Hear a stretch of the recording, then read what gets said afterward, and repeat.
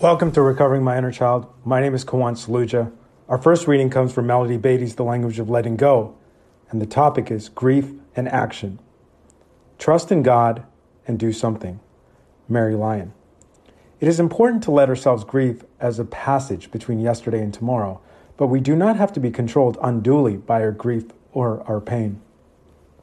My thoughts on this is I'm just very grateful for recovery community because I'm really getting in touch with what grief work was. I didn't even realize that. I remember years, for the most part, therapy has been, to call it garbage is a little overkill, but hasn't been that useful. But I do remember one person said, who was really good, who just said, you seem like you're in a lot of pain. And at the point, I was like, no, I'm angry and I'm having fun in my life.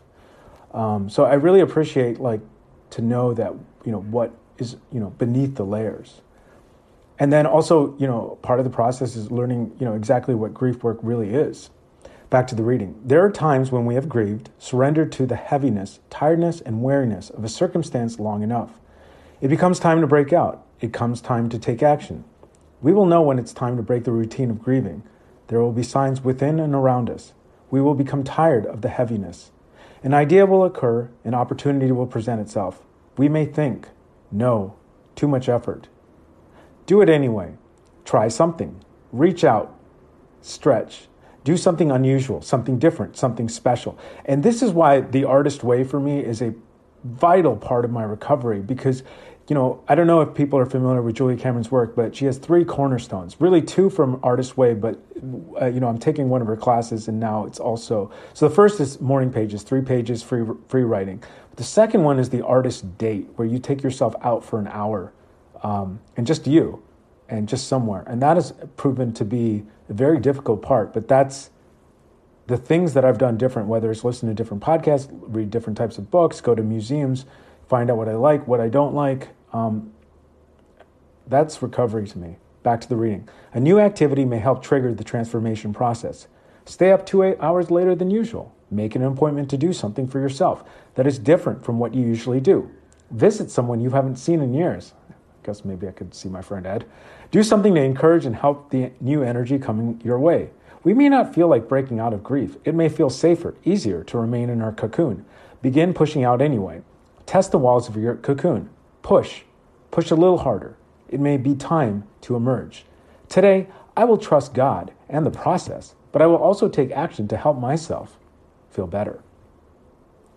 The next reading also comes from Melody Beattie's The Language of Letting Go, and the topic is allowing ourselves to be nurtured. Let yourself be nurtured and loved. Let people be there for you. Allow yourself to be held when it would feel good. Let someone listen to you. Support and encourage you when you need that. Receive comfort from someone's physical presence when you need that. Allow yourself to be supported emotionally and cared about. Love that. Let yourself be nurtured and loved. Some of that is just accepting compliments and just savoring it. Back to the reading. For too long, we've stood in the background, attending to the needs of others, codependence, and claiming we have no needs of our own. We've shut off for too long the part of us that longs to be nurtured. Yeah, I was thinking about this earlier. I got very into this minimalist movement, and it really wasn't about simplifying life as much as trying to see how much deprivation I could live in. And, it's one of the ACA promises says, we expect the best and get it. Back to the reading. It is time now to claim those needs, to identify them, and to understand that we deserve to have them met. What are our needs? What would feel good? What kinds of ways would we like others to nurture and support us? The more clear we can be about our needs, the greater the possibility they will be met. Hugs, a listening ear, support, encouragement, the physical and emotional presence of people who care about us. Doesn't that sound good?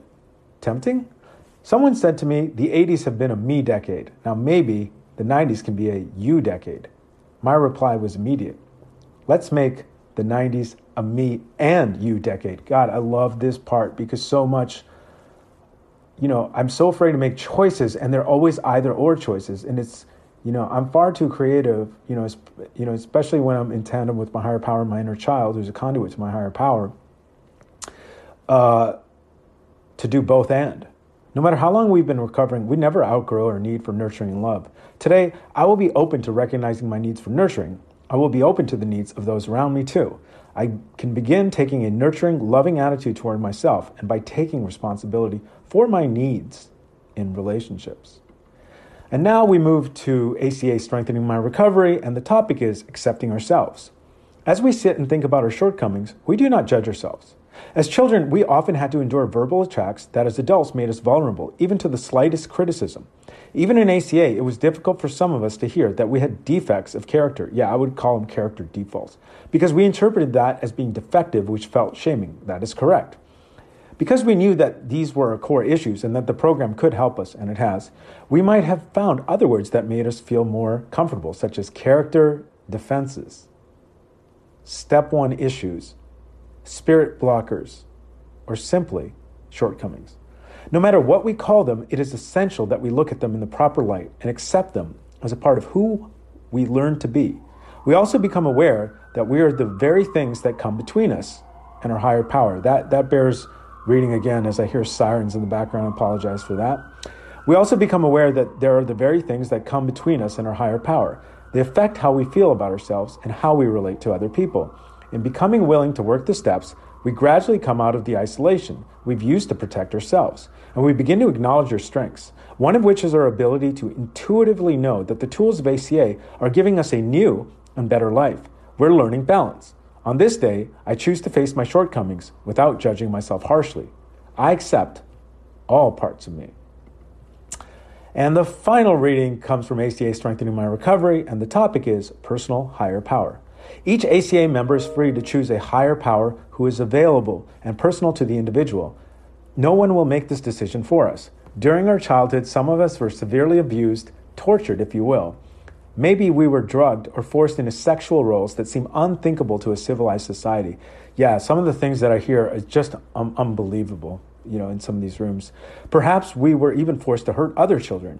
As adults, we try to come to grips with how there could have been a loving higher power that let that happen to us as sweet, vulnerable children. As we remember the intense feelings caused by such devastating treatment, we asked ourselves, where was God on that day? When we are truly seeking an answer, something that will allow us to make sense of our lives, we are ready for the ACA solution. This is where we learn that we have the freedom to choose a loving higher power of our new understanding. This loving presence helps us discover how we can heal all of our wounds. As we seek our truth, these wounds, no matter how deep, are being transformed into strengths. On this day, I will continue to seek an awareness of a loving higher power that is larger than all of the dysfunction I have endured. And that concludes today's awesome readings for today's episode of Recovering My Inner Child. Until next time, this is Kawan Sluja reminding myself to love myself, to pause, because that's where my personal higher power is, and to feel my feelings.